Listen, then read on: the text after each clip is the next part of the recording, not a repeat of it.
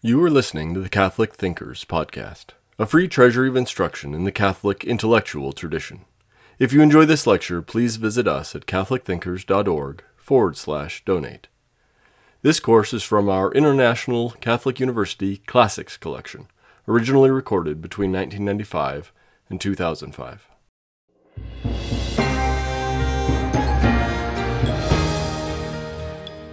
Hello, my name is Father Douglas Mosey. I belong to the Congregation of Priests of St. Basil, and I am currently serving as the rector of Holy Apostles College and Seminary in Cromwell, Connecticut. For many years, I have had the privilege of both studying, meditating upon, and teaching the writings of the Church Fathers. And it is indeed a special opportunity for me and a great joy to be able to share some of the wealth that the Church Fathers have given to the Church for your better understanding of our contemporary Catholic faith. I would like to begin this course by placing our study of the Church Fathers in a context, first of all, of why they are important. What is their place in the Church as we move towards this great Jubilee year of 2000.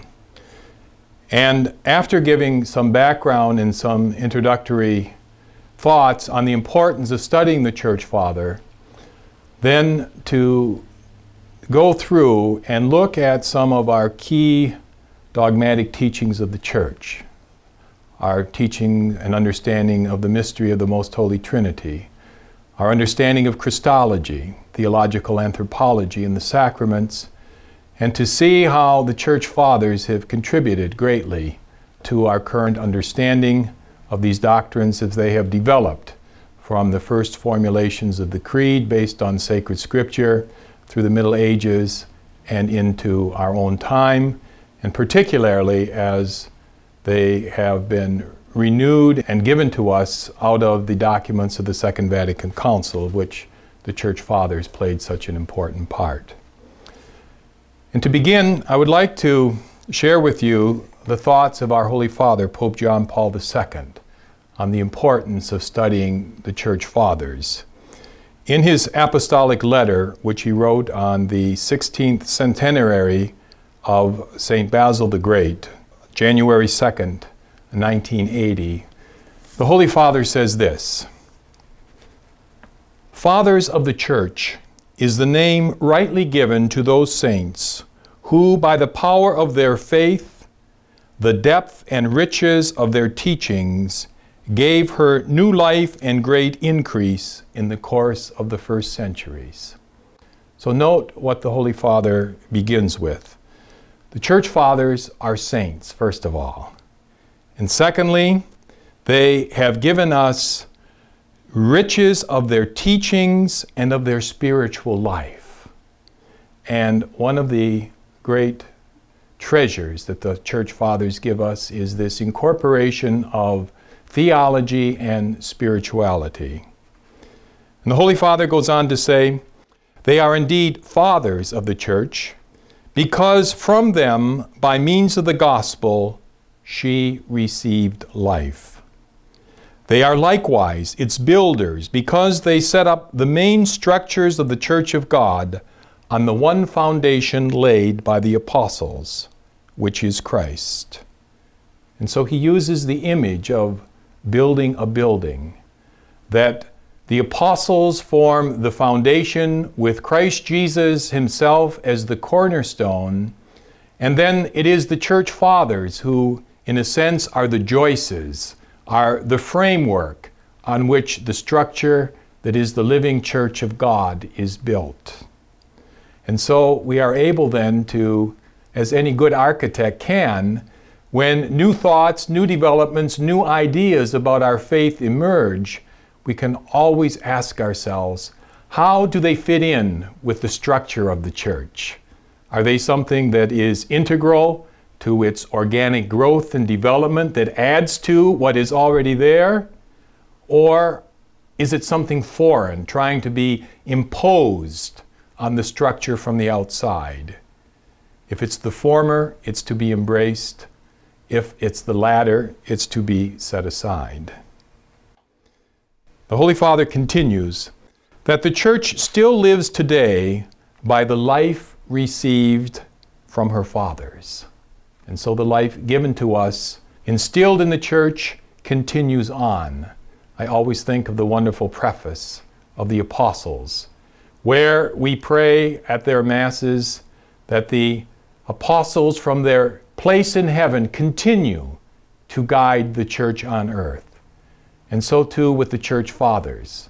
The life that they have given to Holy Mother the Church continues to bear fruit in this age, in every age, until the end of time. And on the structures erected by her first contractors, the Holy Father continues, she is still built today in the joy and sorrow of her journeying and her daily toil. They were therefore fathers, and fathers they remain forever.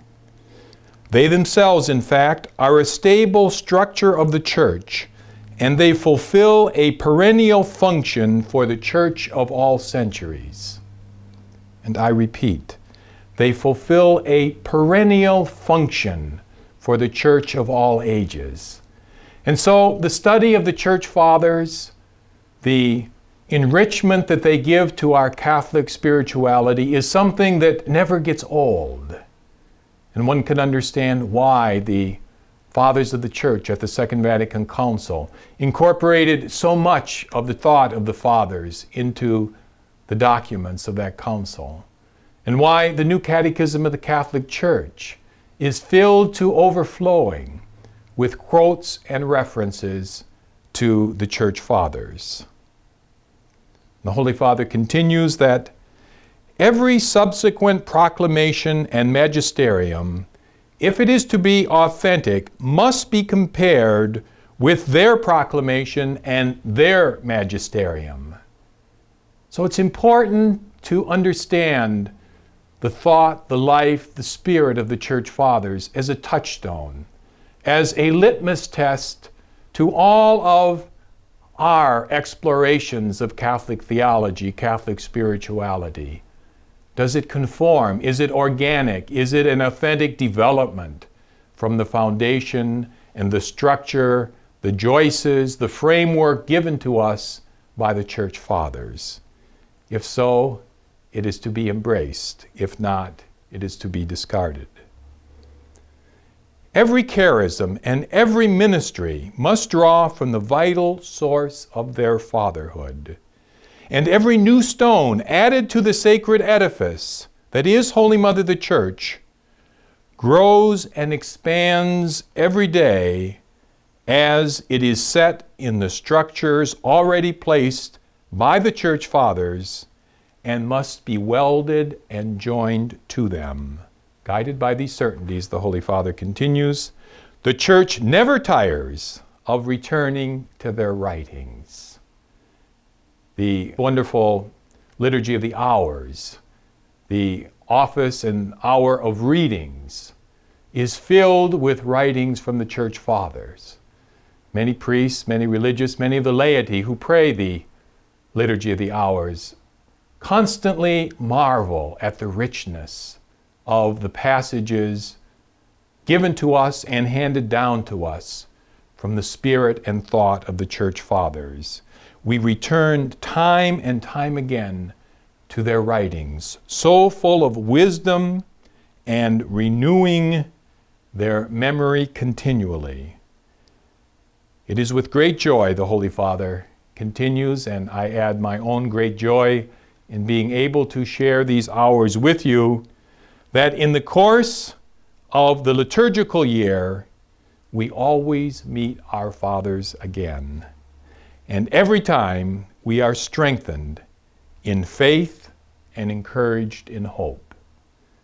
And it is my sincere desire that all of us, as we reflect upon who these men are, the power of their writings, that we may be strengthened in our faith and encouraged in our hope. Now, who are the Fathers of the Church? Well, Traditionally, there have been 4 criteria offered as necessary qualifications to be considered a father of the church. First of all, chronology, antiquity. The apostolic era is usually considered to begin with the writers after the compilation of the canon of the New Testament. And so, beginning with the apostolic fathers, which would include St. Clement of Rome, who lived in the 1st century, died perhaps in the 80s or 90s, St. Polycarp, the great bishop of Smyrna, martyred in his 80th year, and St. Ignatius of Antioch, martyred in Rome in the year 110. These church fathers, the apostolic fathers, would have known personally the apostles and the evangelists, the disciples of our Lord.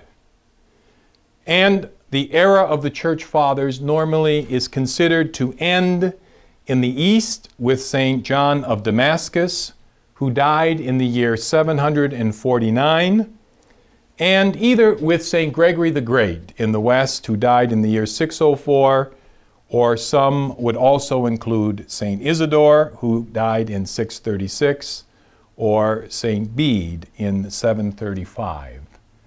But at any rate, one of the criteria for being a church father is to have lived in antiquity, from the 1st to the 7th or 8th century.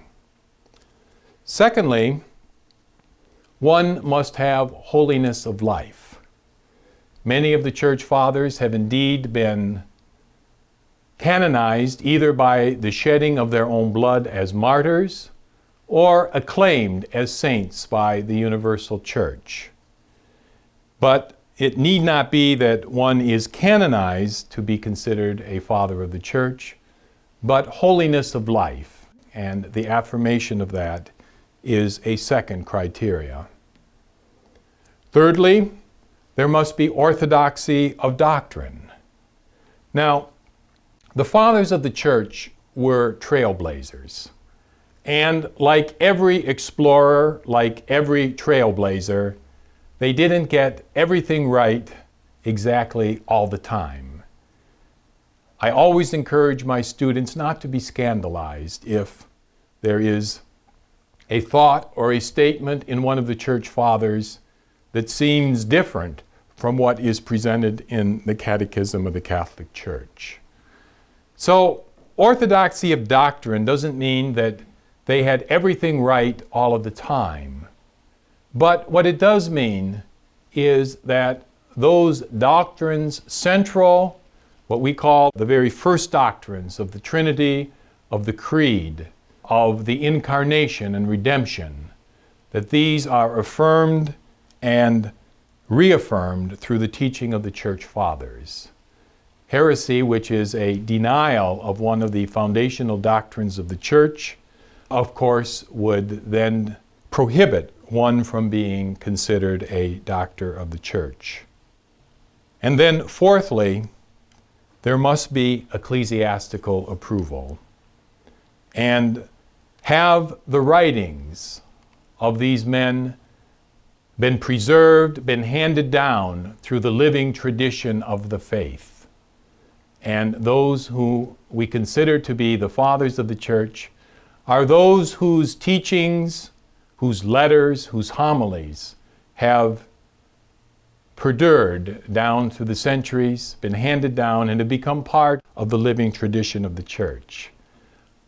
And this ecclesiastical approval need not be necessarily explicit, but has to be implicit in how their writings and thought and spirit have been received and incorporated into the church through the centuries. So the four necessary qualifications: first, antiquity; second, holiness of life; thirdly, orthodoxy of doctrine; and finally, ecclesiastical approval. Now, in my introductory remarks, quoting our Holy Father, Pope John Paul II, I have touched upon the importance of the Church Fathers, but to fill that out in a little greater fashion. Why study the Church Fathers? Well, the Holy Father has given us the basic reason. They are the framers of the structure of the Church, built upon Christ Jesus as the cornerstone and the apostles as the foundation. Specifically, they are the privileged witnesses to traditions. Founders, whether they be founders of institutions, founders of religious societies, always have a privileged position. They are the ones who bring together the sense of mission, the sense of direction. And analogously, in the growth and in the development of the Church, of her structures, of her teachings, the Fathers have a very special place. They were the closest to the sources. The early Fathers, referred to, as I mentioned, as Apostolic Fathers, personally knew the apostles and the disciples. They listened at the feet of the apostles. They had this purity of the sources, of the living tradition, the very teaching of those closest to Christ. And they were the ones that developed these first structures of the Church. Think of all of the important firsts in the ecclesial order that happened in those early centuries. First and foremost, the canon of Scripture. In those first centuries, through the leadership of the Church Fathers, the Church affirmed those writings, which are the inspired writings forming the corpus of the New Testament, and they decided which ones were authentic and which ones were not to be added to the canon of Scripture. The early canonical discipline and sacramental discipline was developed by the Church Fathers. The basic structure of our Roman Rite was set in the patristic era, and the basic flow of the Eucharistic liturgy today follows that pattern established by the Fathers of the Church in those early centuries.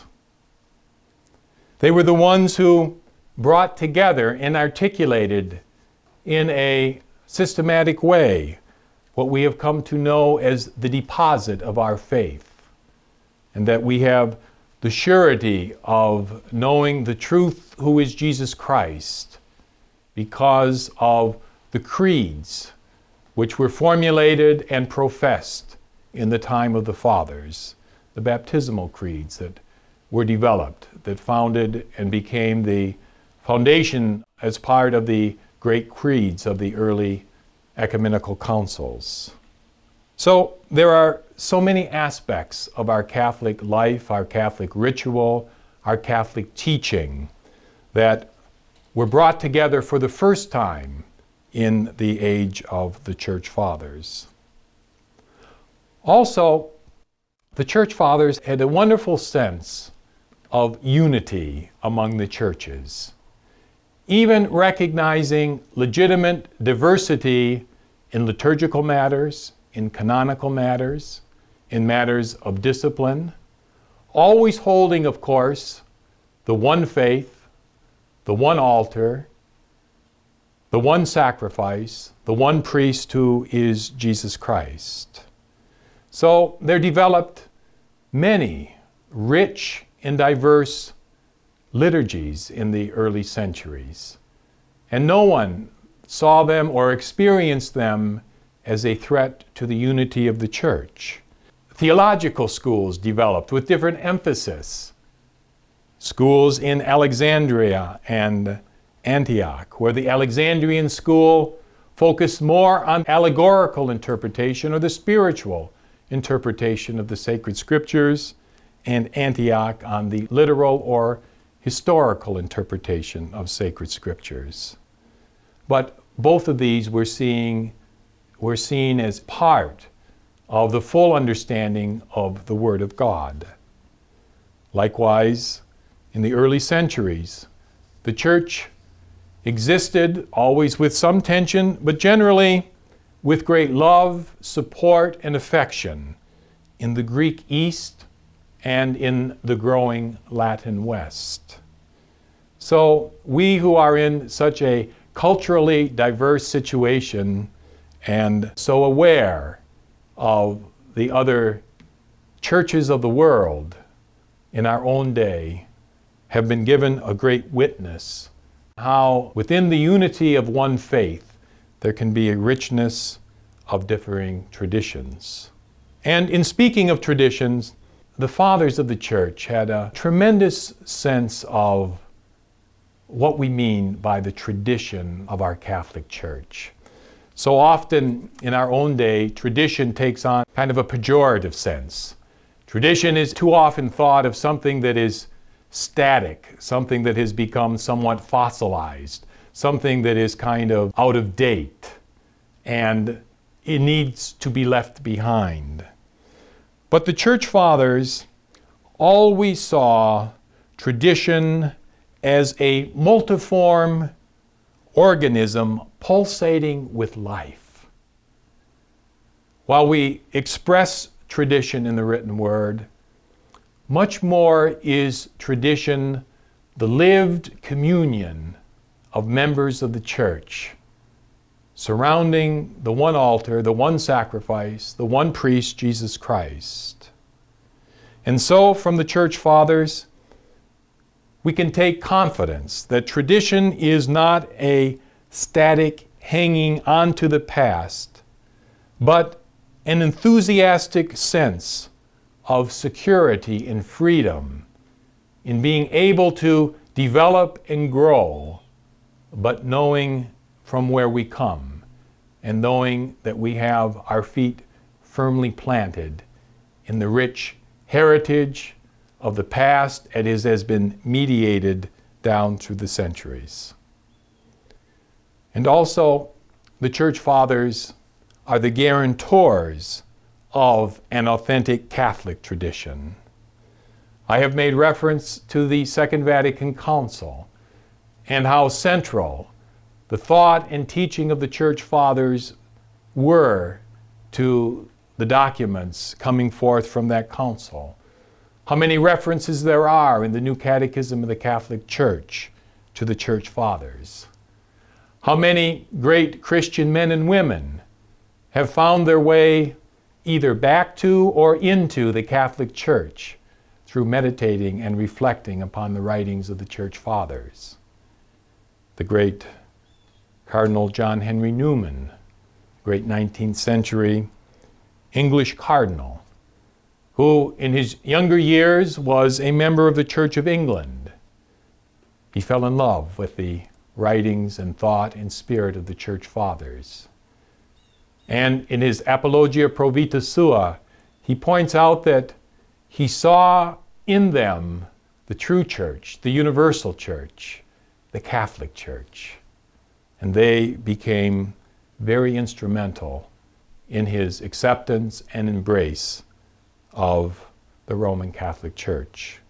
And many other examples of finding a touchstone, of finding the full, rich basis of who we are as given to us through the Church Fathers. So, for all of these reasons, it is important to become knowledgeable, to become immersed in the spirit, in the thought, and in the prayer of the Church Fathers, who always remember, continue to guide us still from their place in heaven. Now, what about their theological method? Well, the great Catholic theologian John Courtney Murray says this about the methodology of the Church Fathers. He writes, "The study of the Church Fathers serves to bridge the gap between theology and spirituality. The Fathers of the Church are not only teachers of Christian doctrine, but masters of the spiritual life. Not only do their works give guidance to the mind in its search for the truth of God, but they also afford inspiration to the whole soul in its search for God Himself. A fundamental fact that I hope you will always remember in relation to the Fathers of the Church is that their method is not an intellectual method in isolation or separateness from their prayer, from their love of Christ and His church. They bring together spirituality and thought and pastoral concern and dedication to the mission of the church. And so, if nothing else, if we can see as seminal, as integral, as essential to our Catholic lives, it is to bring together in a creative way the intellect and the spirit. The Church Fathers always were saints as well as great thinkers. So that's the first point of their theological method. Never theological thought or theological discourse outside of a living relationship and love for Christ and His church. Secondly, the Church Fathers always touch and go back into the Word of God, the sacred Scriptures. Some have described or defined the Church Fathers as commentators on sacred Scripture. As you read their writings, you will see how often they quote sacred Scripture. What a facility they have, what a deep knowledge and love for the Word of God. Line after line makes reference to the passages of sacred Scripture. They don't footnote them like we do, because they were writing in a time when the entire Christian community had been immersed in the Word of God. They had heard it proclaimed forcefully and powerfully in the liturgies. They have memorized great passages of sacred Scripture, and sacred Scripture so filled the heart and minds of the early Christians.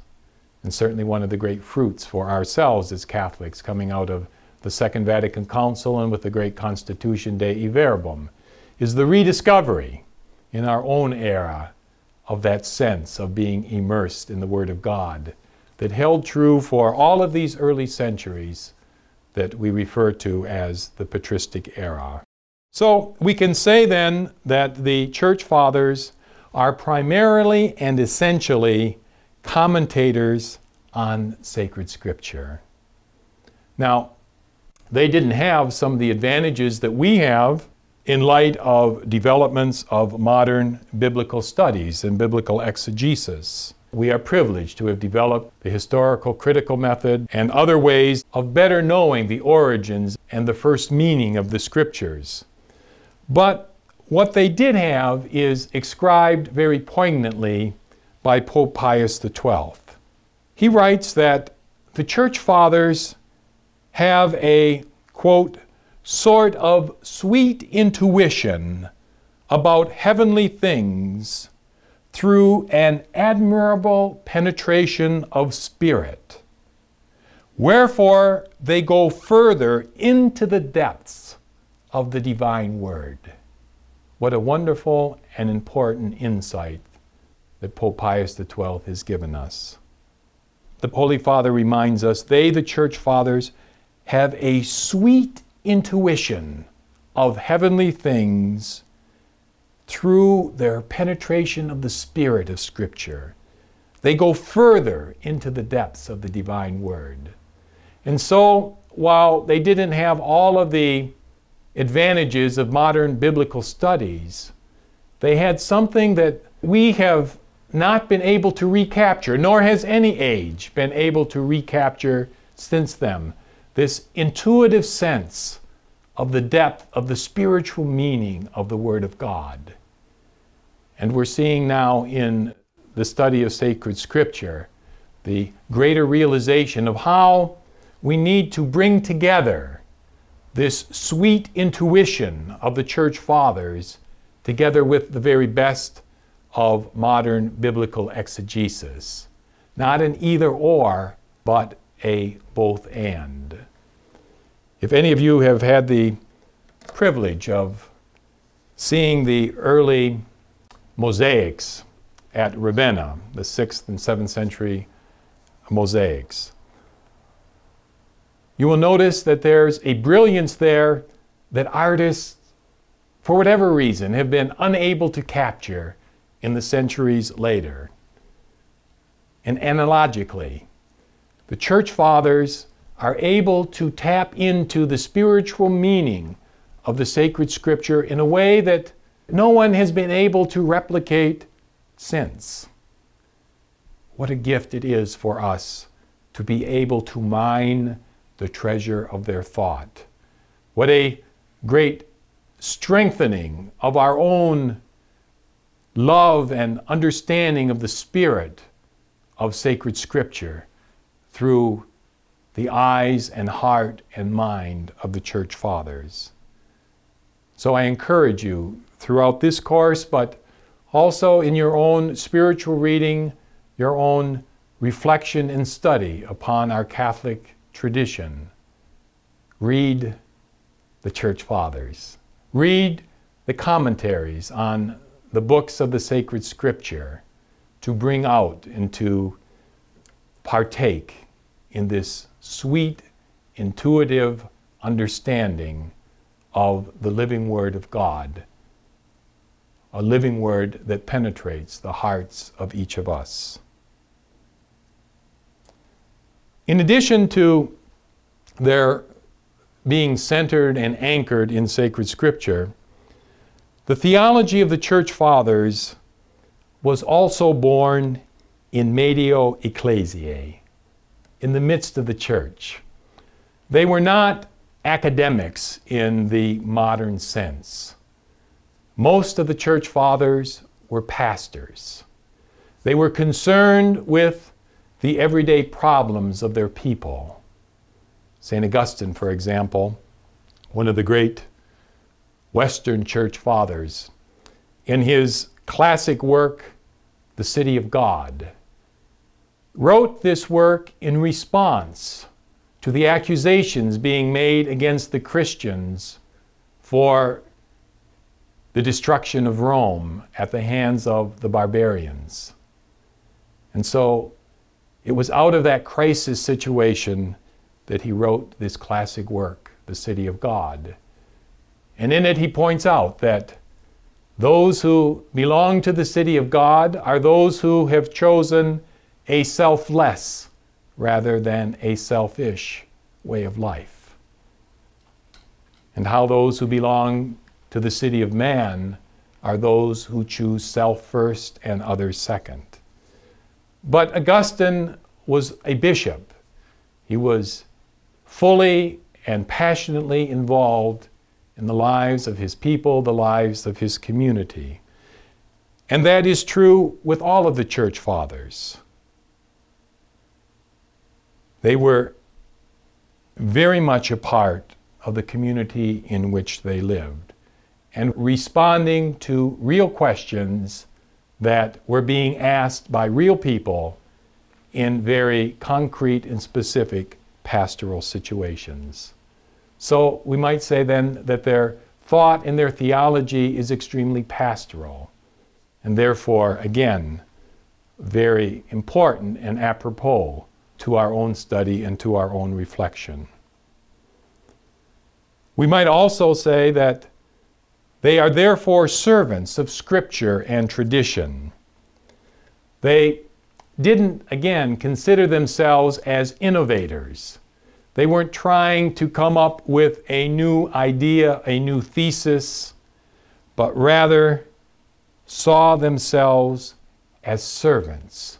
They were the interpreters and guardians of the norms of sacred Scripture and the living, pulsating life of the church that had been handed down to them by their predecessors and to whom they faithfully entrusted the deposit of faith to their successors. Now, as servants, that is not to say that they were not originators. Each age, of course, faces different questions and pastoral demands. One of the challenges facing the Church Fathers was how to present the good news of Jesus Christ in a Greek-Roman culture. How to approach the philosophy and the wisdom of the age.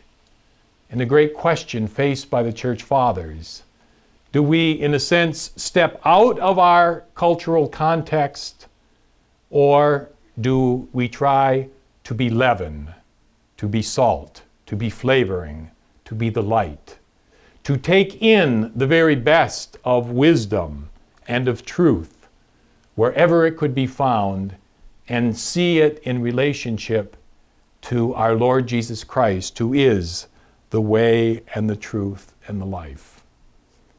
The vast majority of the Church Fathers saw an opportunity to develop, to build upon the philosophy and the wisdom of the age around them. Now, to do this, of course, they had to become masters of the philosophy of the age.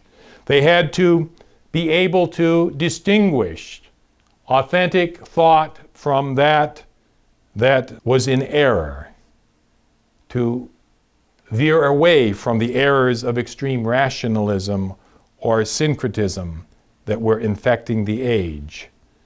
But they began the great task of Christian enculturation. And again, we see a parallel with our own day.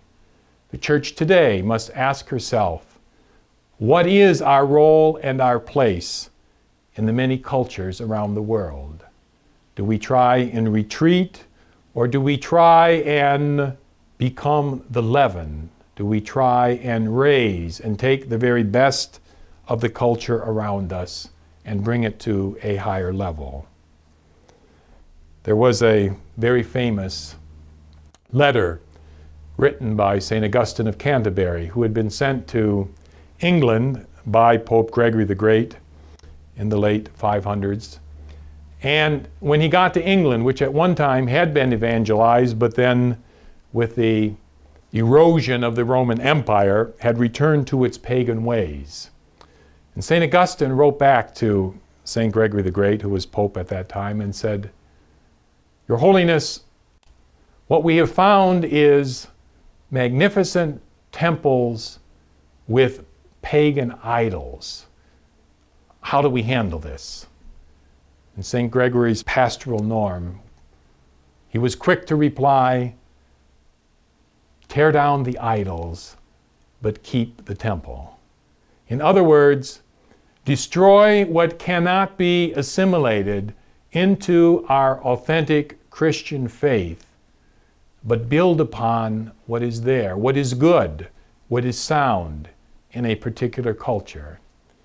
And this then expresses the pastoral program of the Church Fathers: to affirm, to develop, to collaborate with the wisdom of the age, but only that which can be authentically and truthfully incorporated and become part of the good news of Jesus Christ. St. Augustine said this in his De Doctrina Christiana. He says, if those who are to be called philosophers have said true things in harmony with our faith, they should be claimed for our use. What a wonderful and perennially valid pastoral norm. So the theological method of the Fathers then, very scriptural, very pastoral, very much in tune with the culture and the times of their day.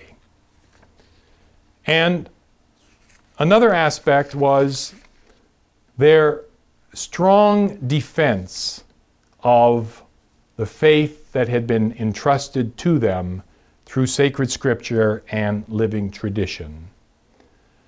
They were the great apologists for the correct understanding of the doctrine of the Most Holy Trinity, for our Christological beliefs, and for our ecclesiology. They were enlightened promoters of the intellectus fidei, that the understanding of the faith is important, and how to understand the faith within the context of a particular time. They were the ones that began to explain the teachings of the faith using some of the terminology of the philosophy of the time. And they were not afraid then to develop and to expand the solid and inspired teaching of sacred scripture. And it wasn't always easy. St. Augustine again remarks how the heretics, in kind of a paradoxical way, played a positive role in the growth of the deposit of the faith. Because when the perennial understanding of the Most Holy Trinity, of Christ, of our Blessed Mother, of the Church, were being challenged or questioned or refuted, it demanded of the Fathers to reflect more deeply, to explain more clearly, to try and articulate in ways that spoke to the intellectual understanding of their time. And out of that then came the great articles and great creeds of our faith. The first ecumenical councils, of which there were 4 in the patristic age, were so important in formulating the teachings of the Church with regard to these central doctrines. The Council of Nicaea in 325, of course, together with the First Council of Constantinople in 381, has given us the Nicene-Constantinople Creed. The Councils of Ephesus and Chalcedon in 431 and 451, respectively, have given us the great understanding of our Blessed Mother as Theotokos, the Mother of God, our understanding of the divine person of Jesus Christ having a human nature as well as a divine nature, the hypostatic union. And so all of these were the results of the absolute dedication, determination, and faithful giving of self to the defense of the faith, which resulted in dogmatic progress and in a fuller restatement of the traditions and teachings of our Church. Another characteristic of the theology of the Church Fathers is that they held a great sense of mystery. They had a great experience and sense of the divine presence.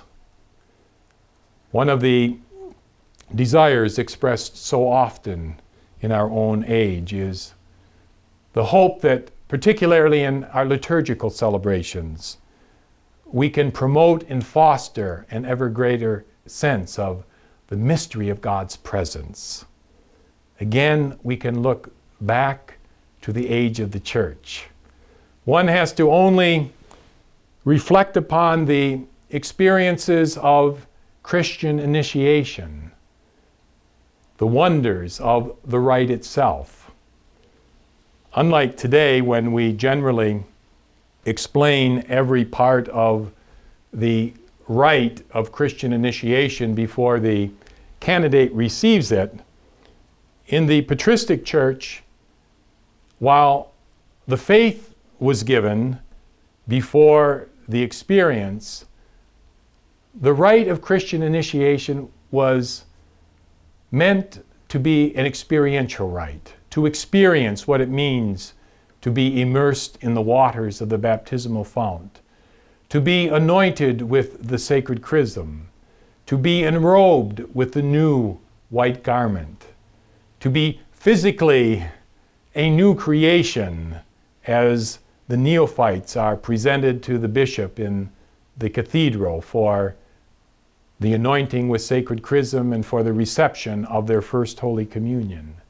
And it was only afterwards that the practicals, the details of the rite itself were explained. And so there was this tremendous sense of awe and wonder, the architecture, the environment. Everything was ordered in such a way to accent the awfulness, the awesomeness of being in the presence of God. And so they were very much immersed in the experience of this mystery of God. And so then, to summarize the theological method of the Church Fathers, we can say again, first and foremost, based on sacred scripture. Secondly, bringing spirituality and thought together in an integral whole. Thirdly, there was an originality and an enculturation, a willingness to use the thought, the wisdom of the day to better express the living tradition of the church. There was an absolute dedication to the defense and to the upholding of the truths of our Catholic faith. And finally, this great sense of the presence of God, the mysterium fidei, the sense of wonder, of awesomeness, of being a part of this holy nation, this chosen people, of experiencing the love and the presence of Christ through his church, and in a particular way through the different rites within the church. And so we can summarize by reaffirming the great cultural, spiritual, and apostolic wealth given to us through the Church Fathers. We have received from them many classics of not only Christian culture, but indeed of our Western culture. I have noted already the great work of St. Augustine on the City of God. One of the other great works, of course, of St. Augustine is that of his Confessions. I would encourage you to read it sometime in your life, if not within the context of this course. I tell my students that they don't want to embarrass themselves by arriving in heaven and having to admit that one has not read the Confessions of St. Augustine. So filled with the richness. And again, St. Augustine is such an example par excellence of bringing this spirituality and depth of thought together.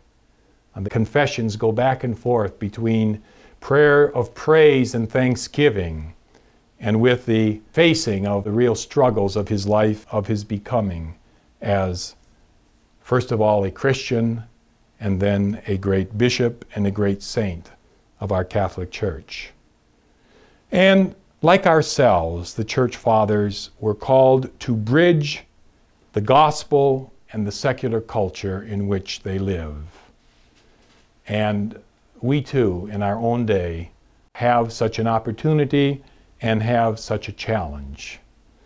The Holy Father is praying and asks all of us to pray for the great Jubilee year, a time that we expect will be a time of great blessing, a time of reawakening. And will we be prepared to be the Pontus, to be the bridge between the unevangelized, the uncatechized, and yet we pray and trust those with a growing spiritual hunger. I often think of the great transformation that occurred in the Roman Empire between the time of the death of Christ and in the year 60 or so when Peter and Paul walked into the city of Rome, the very center of the Roman Empire. And by the year 315, and with Constantine and the peace of the church, the transformation that happened in those 2 centuries. Tertullian, one of the church fathers, reminds us that it is the blood of the martyrs that is the seed of the church. And we have seen that witnessed by the church fathers, and it is our opportunity then to, in our own way, in our own day, again, to be that fertile ground upon which the new evangelization called for by our Holy Father can take root as we approach the blessings of this great Jubilee year. And the church fathers, of course, were strong witnesses to Christian moral behavior. So needed in our own time, so needed is a commitment to the truth who is Jesus Christ, to the moral teachings of the church.